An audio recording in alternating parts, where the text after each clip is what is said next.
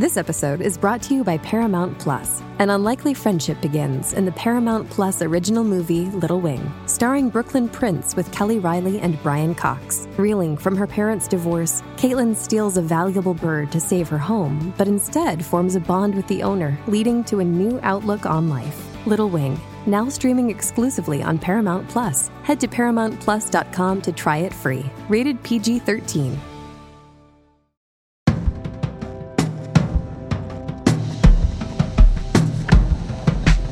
Welcome to Screen Talk, IndieWire's weekly podcast. I'm Eric Cohn, the executive editor and chief critic, joined as always by Ann Thompson, our editor-at-large, and we are in a very intriguing, potentially exciting moment in this very short Oscar race. As we're recording, we're a few days out from the nominations early Monday. Voting closed Tuesday, so whoever's getting nominated, there's nothing more that can be done to change that outcome, but we have a lot of stuff to talk about in terms of what we think might happen and what we'd like to see happen. And you wrote a whole thing with the predictions. How are you feeling in terms of, just how predictable Monday morning's outcome looks to be? Because you've got some really specific possibilities. It's always a little stressful, to tell you the truth, because I'm a competitive person. Hello, everybody. This is not news. Shocking. Stop the presses. I know. Know thyself. So I went in, I want to do well. I want to get it right as I can. And so I was actually surprised by some of the things I figured out. For example, if you look at all the guilds, there are 4 big markers. SAG, Ensemble specifically, the big cast of a motion picture thing that's sort of like their best picture, which is, you really need to be nominated for that, not to win it, but to be at least be included in the list. So there's only a few movies that are there, and PGA and DGA and WJ, excluding Tarantino, who's not eligible for that anyway, but we know he has writer support. He always gets nominated. He wins Oscars for writing. So that's not an issue. So you end up with Tarantino, Irishman, likely to get the most nominations, followed by Joker and Jojo Rabbit, strong, steady as they go. And as I went through the whole thing, I figured out that Jojo could win adapted screenplay. That's the one it'll win. For whatever reason, this came to me. Sometimes you intuit these things, and I do think that the race. Yeah, once you see the race, it's clearly.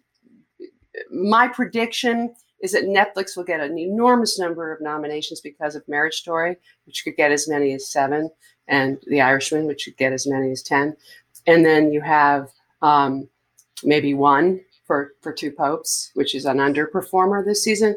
But then you have Parasite. So it's Parasite versus Tarantino for the big wins, I think.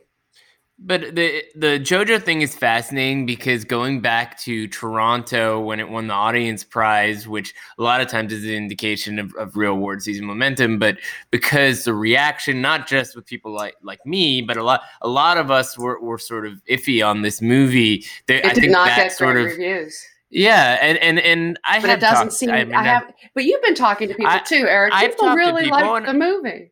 They do and they don't. I wouldn't say it's unanimous, but I think it's when you say really like, that's the crucial factor. It's not a Parasite or a Hollywood. It's like Taika Waititi plus the fact they see a certain charm factor, and once you say, you're right, best adapted screenplay, then it starts to fall into place. You can see how this has been sort of steady as they go, in spite of the divisiveness around the movie itself, that there's been just enough likability factor to keep it in that slot. Whereas something like a Steve Zale, he's already won before, and Irishman is like maybe in some people's minds a more traditional kind of a thing, irrespective of how amazing it is that they did what they did with that movie. Mm-hmm. But I feel weird about it. We'll see what the nominations are like. With something like Taika Waititi, it's like, man, I want to see that kind of sensibility succeed.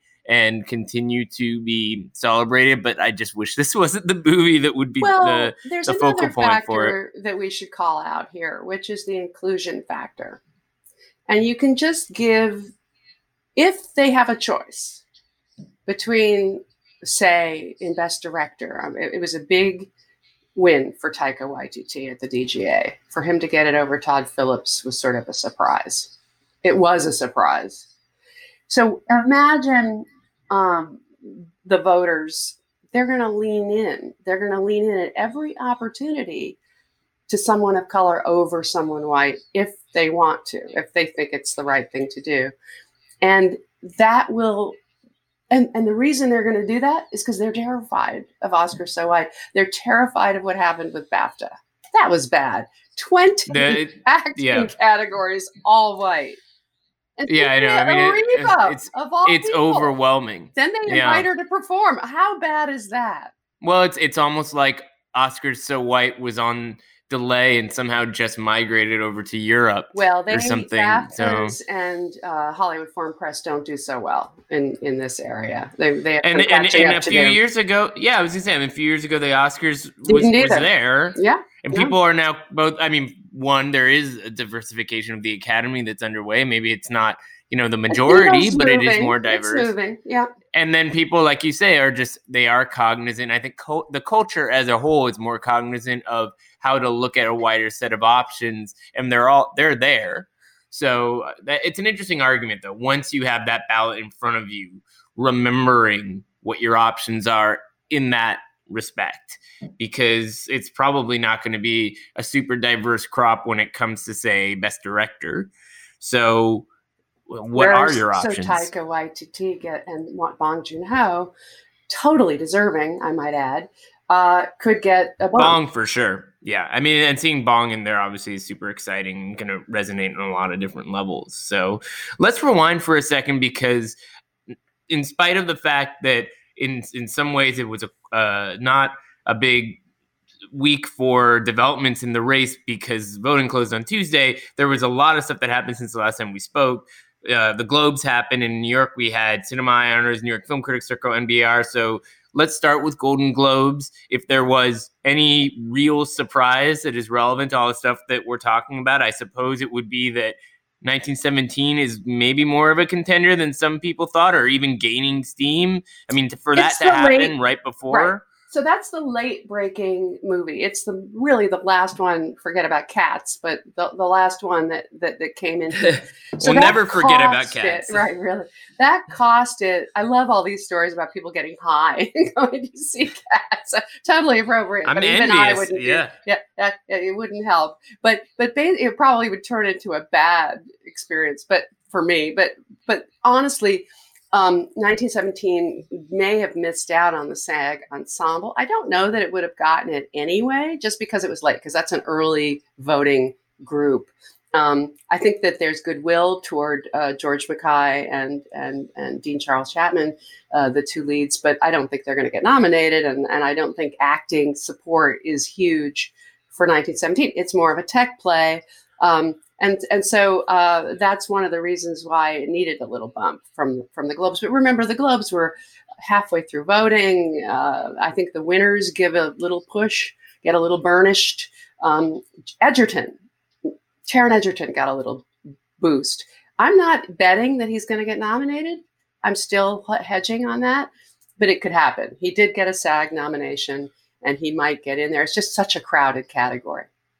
But for 1917 to win Best Drama, and Irishman winning nothing, I thought that was, I mean, the HFPA, very notoriously gullible too, and open to being, sort of pushed around by various campaigns.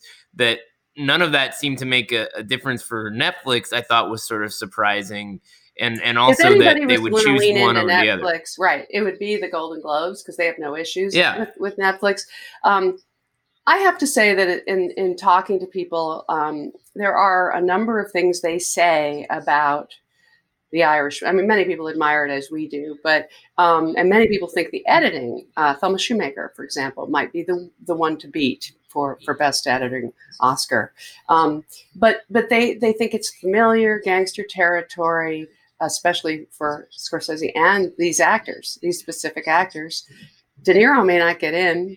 I think Pesci and Pacino will get in, but they'll knock each other out. There could be, as I predict, 10 nominations for The Irishman and no wins, except maybe Thelma. It's kind of nuts because Irishman is I mean, this is the way that I get frustrated. Then, well, this is not a prognostication observation, more of a frustration with this process. Because Irishman, remember, was my second favorite movie of the year after Pain and Glory. It's an amazing cinematic achievement, and I think if we were to put it alongside 1917, I mean, I hate to even think in those terms. They're so different, but I do think that Irishman is in many ways a more robust achievement because it has a lot more going for it. I mean, it's just... Here's what you have, though. You have the unfamiliar technological breakthrough, the advance, the wow factor of 1917, where it could win cinematography, production design, beating out Irishman in those categories where it might have been in a good position. And that, I saw that through it's still going to get lots of nominations, and it should be held up as an example of a great movie, but sometimes familiarity breeds discontent, whatever that line is. Yeah, it's just, I mean, I was what is the not line? Super excited. It's familiarity breeds contempt. That's the line. Sounds right enough. And yet, well, here's the thing. I was not pumped for The Irishman. I read the book and was super curious, but the movie was so much better than what I would have expected, and then some. And I think that what's unfortunate about the situation as we see it is that when you go through those major categories, it seems like every category has different kinds of things that it's bumping up against that just have the edge slightly. Yes, it's what even you go supporting through actor. Every year. Yeah, it's just, but it's in always timing, theory, it should it's be always there. Luck. It's like people are saying, too bad Glenn Close isn't running, this year. She'd have it in a walk. I've also noticed something, which is that the negative Netflix campaigning this season seems to have intensified in a weird kind of way, rather than sort of feel like old news. I mean, well, what do you mean? I mean, look at the stories that we've seen, say, in the New York Times, where you have an editorial from the stepson of Chucky, the real life Chucky from The Irishman, saying how offensive that movie is to Chucky. This is a typical campaigning, but it feels, and then that's not specific to Netflix, though. I mean, that's specific to knocking out Irishman. The films. But then there was another one in the Times against Marriage Story. And what was so, the case and there? What was the case that on was Marriage Story? Was it about the lawyers? It was about the depiction of the characters, the Scarlett Johansson character seemed more like the Dustin Hoffman character in Kramer versus Kramer, something like that. But I also, and talking to people, I still feel like there is a general resentment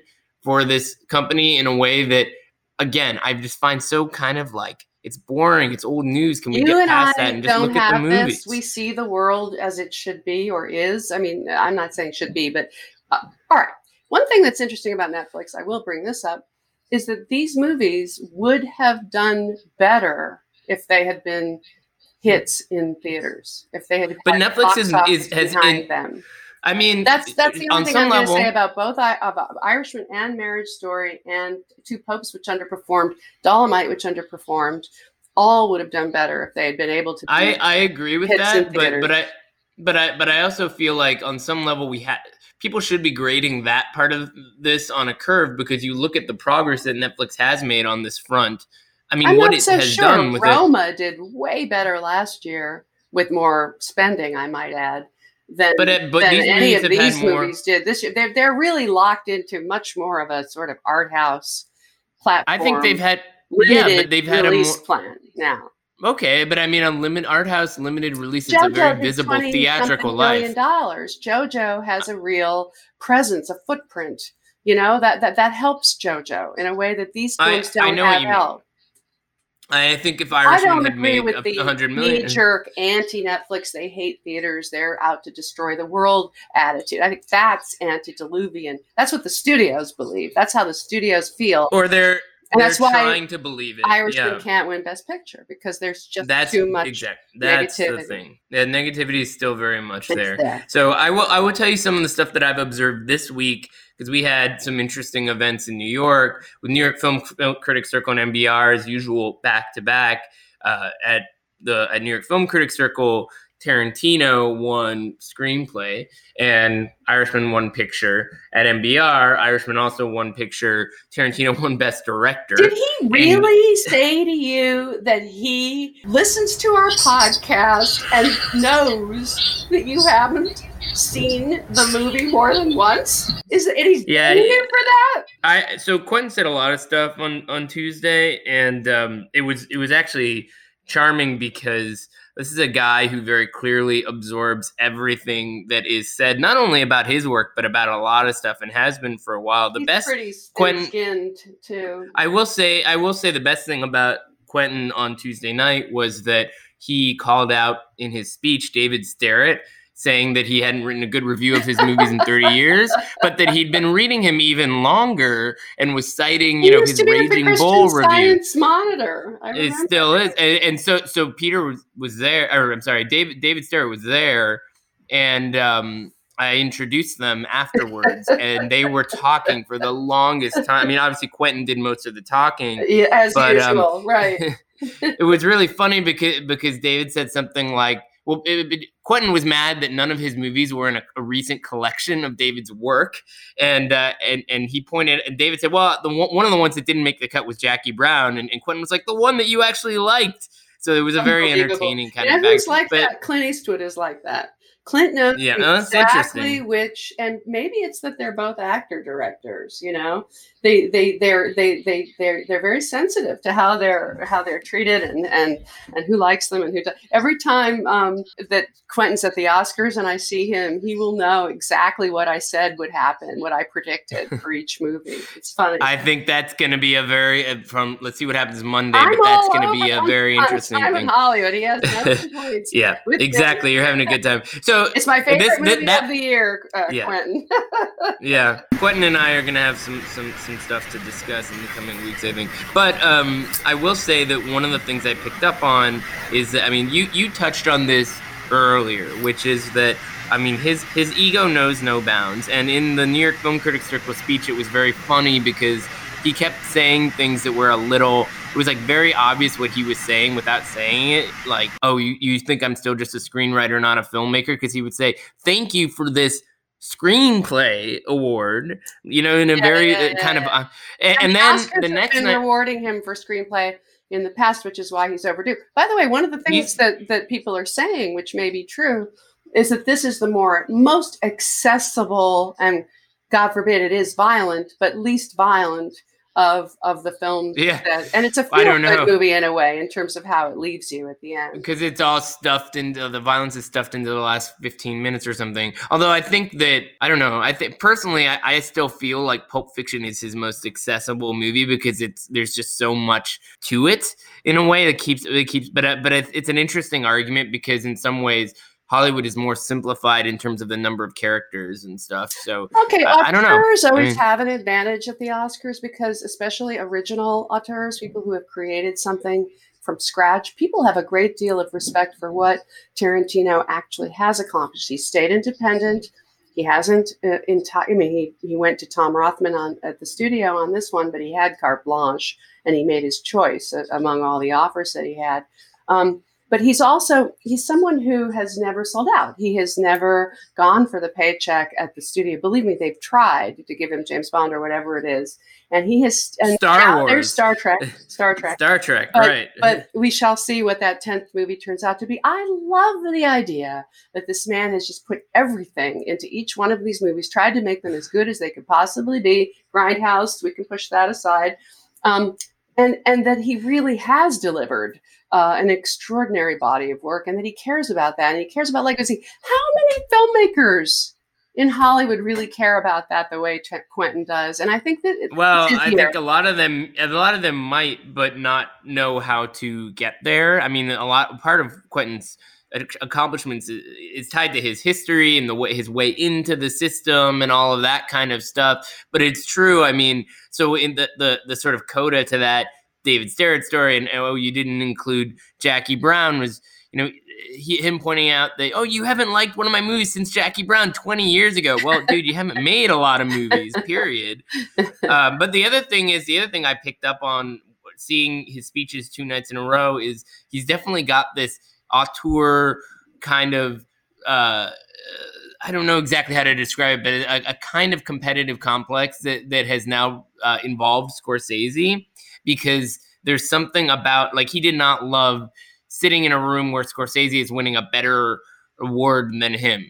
And in his speech at NBR, he even said something like, I have a collection of 35 millimeter prints, just like Scorsese, but I also have a collection of trailer prints. It was like very like schoolyard cinephile one-upmanship. And then he even said something like, my movie doesn't have CGI in it. Which if we were going to pick 2 filmmakers who are the most alike, just the experience of sitting with them and talking to them, they are equivalent. And what's happened is that Tarantino over the years has accumulated more cred, and he's younger than Scorsese. Scorsese's the master. Okay. There's more than 20 years between them, right? It's crazy. he should give himself a break there. Yeah. Let Scorsese have the kudos. Seriously. And also, I mean, and he might get beat out by Bong Joon-ho anyway. But Bong Joon-ho has played the nicest guy in the race game very well, because that's sincere. That's who he is. And Quentin genuinely admires him. And I mean, my favorite story from the weekend was really the one where I had gone to I've complained about all the events and all the the hazardai that goes on with people wooing the Globe voters and the Critics' Choice voters and so on. But I did go because I always like to see Quentin, and when I get the chance. It was a party at Musso and Frank's. It was sort of irresistible. And at that party, Leo told me how much he liked Parasite. So it was really great to see him actually turn up, Leo, on his own, in a baseball cap, turning up at the Sunset Tower for the neon party for Parasite and trying to break in to the circle around Bong Joon-ho. Now, he's got an entourage. He's been in that position himself, Leo, his entire career, and he had to like grab the guys, break into the circle and say hello, and so and that brings up the question of why. So, I mean, Edgar Wright was there, Guillermo del Toro, all these people. It was wonderful. Because Bong Joon-ho is not this may be a big year for him, but he has been an established auteur for close to 20 years. So I think it's exciting for people who have noticed that in various ways to see this person brought into this context. There's something, it unfortunately feels like a bit of a novelty, but it's also exciting because you want to see that happen more and more. And I think probably a lot of these actors wouldn't mind working with him too. So but they also did a really smart thing. Mara Buxbaum from IDPR was at Cannes and figured out very early. Not that Neon didn't do all that they could to support this. They did everything, including bringing him into LA and keeping him here for months so that he could work the room and meet people, because he's charming. He's absolutely charming. And so Mara did a great job there in terms of helping to push this forward. So Eric, what are some of the things that you would like to see happen? Yeah, so let's get into to get away from what might happen on Monday morning, because I know we both have some ideas along these lines in terms of what ideally would happen, and this is stuff that really could happen. Obviously, I would love to see Monos get into some major categories, but let's be honest about where things are at now. I like that story you did about all the international films. I caught up with a couple of them. Those Who Remained is remarkable and might actually break into the top 5. I mean, but Honeyland is too, so we'll see which one of those. Honeyland could surprise. Yes, Atlantics, could be an I think, interesting surprise. Along with the top Atlantics, 3. Yeah, that would be super exciting. So obviously, I would love to see Parasite get a Best Picture nomination. As we've said before, if it does, then it's going to be a really fascinating conversation. And one of the things that sort of stimulated that piece I wrote about all these different foreign films that are actually qualifying in various categories is that if Parasite gets a Best Picture nomination, voters are probably going to have a really interesting choice, because even if they love Parasite, they may have that impulse to divide and conquer, which is to say, let it win Best International Feature and I'll vote for something else higher in Best Picture. And that's an interesting challenge, because other kinds of voting groups don't necessarily have that kind of You're absolutely right. You're absolutely path. right. And that So in terms you of might- winning Best Picture, that is a factor along with but think about it like this. It's like, so so I did National Society of Film Critics voting last weekend. It was the first time that I'd done that. And they voted on Best Picture before foreign. And when Parasite won Best Picture, we did not do a foreign language category, because the logic doesn't hold. If it's the Best Picture, it's obviously the best foreign language picture. So this is an interesting question. It's like, what is it going to take, say, for Neon, if it's the Best Picture nominated film, to tell people it's okay to not divide and conquer? Let it win both of those categories if you think that it deserves may very both well of be. those It things. is the zeitgeist movie. It's the one that shows us So that- who we are, and sometimes yeah. that's what puts a movie over the top. It's also the one that's unlike any of the others.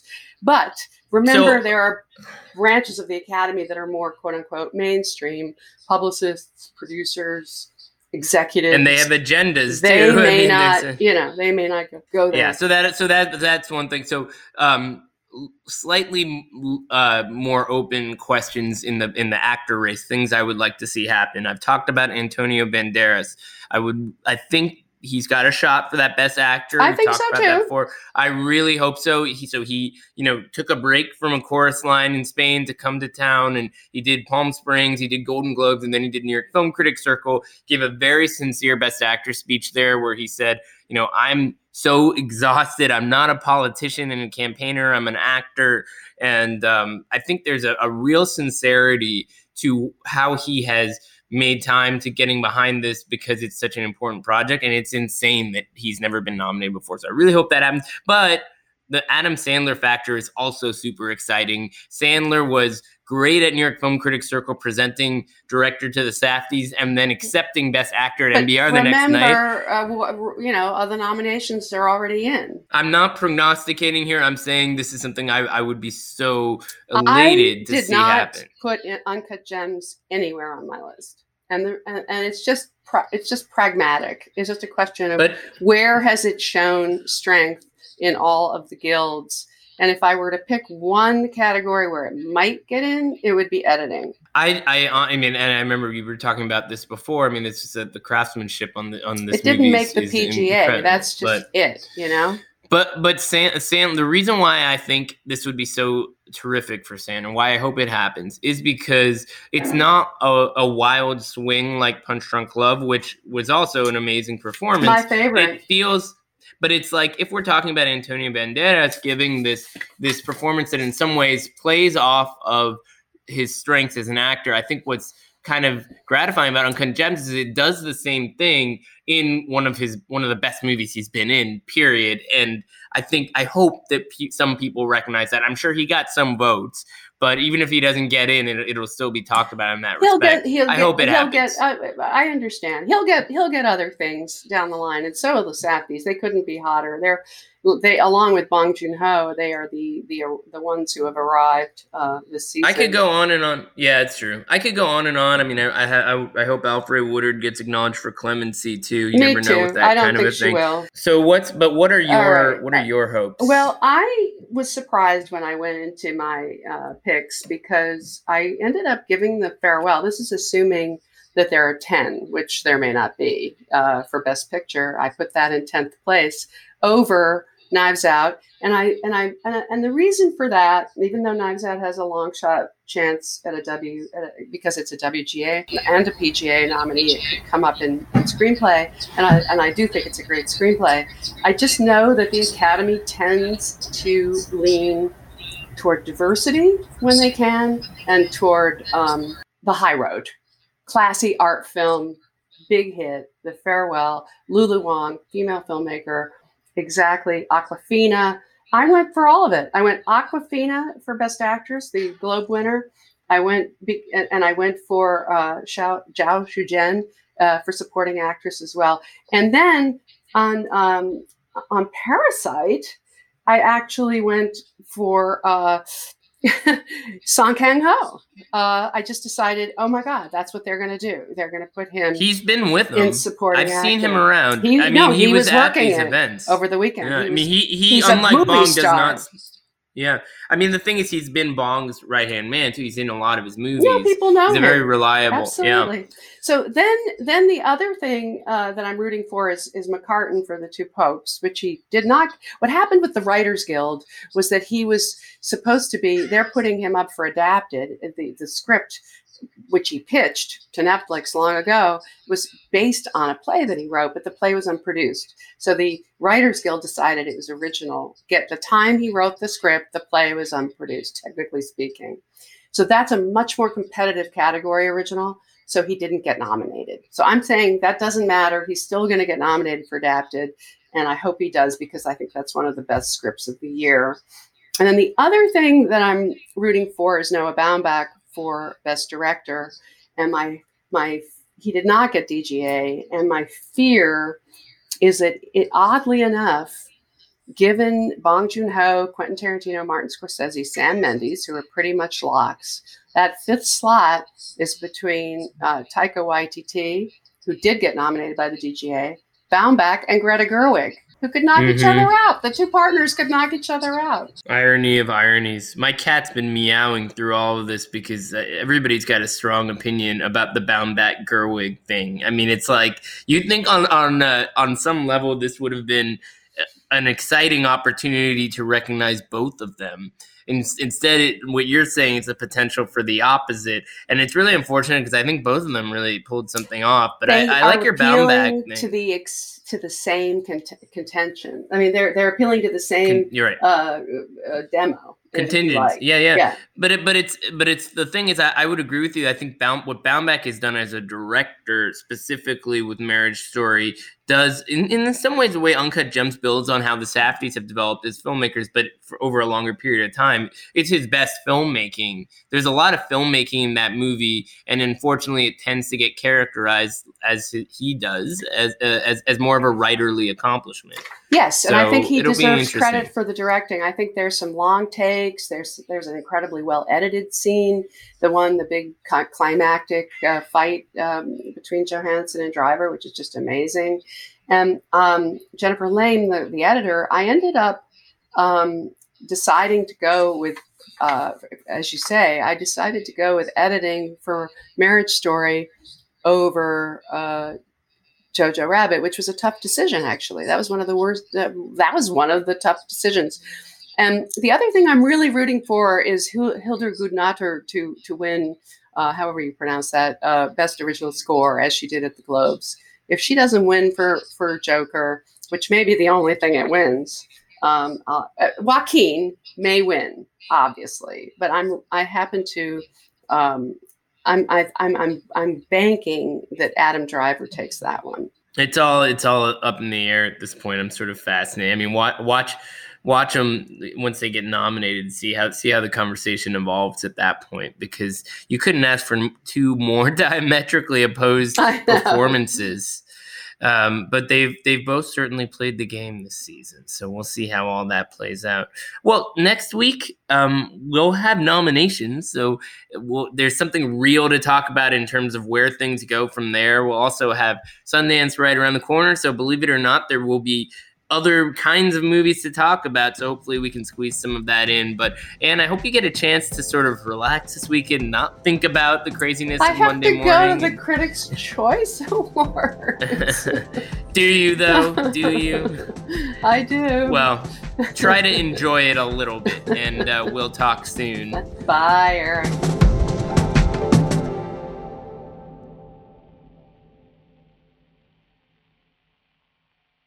With Lucky Land Slots, you can get lucky just about anywhere. Dearly beloved, we are gathered here today to... Has anyone seen the bride and groom? Sorry, we're here. We were getting lucky in the limo and we lost track of time. No, Lucky Land Casino, with cash prizes that add up quicker than a guest registry. in that case, I pronounce you lucky. Play for free at LuckyLandSlots.com. Daily bonuses are waiting. No purchase necessary. Void where prohibited by law. 18+. Terms and conditions apply. See website for details.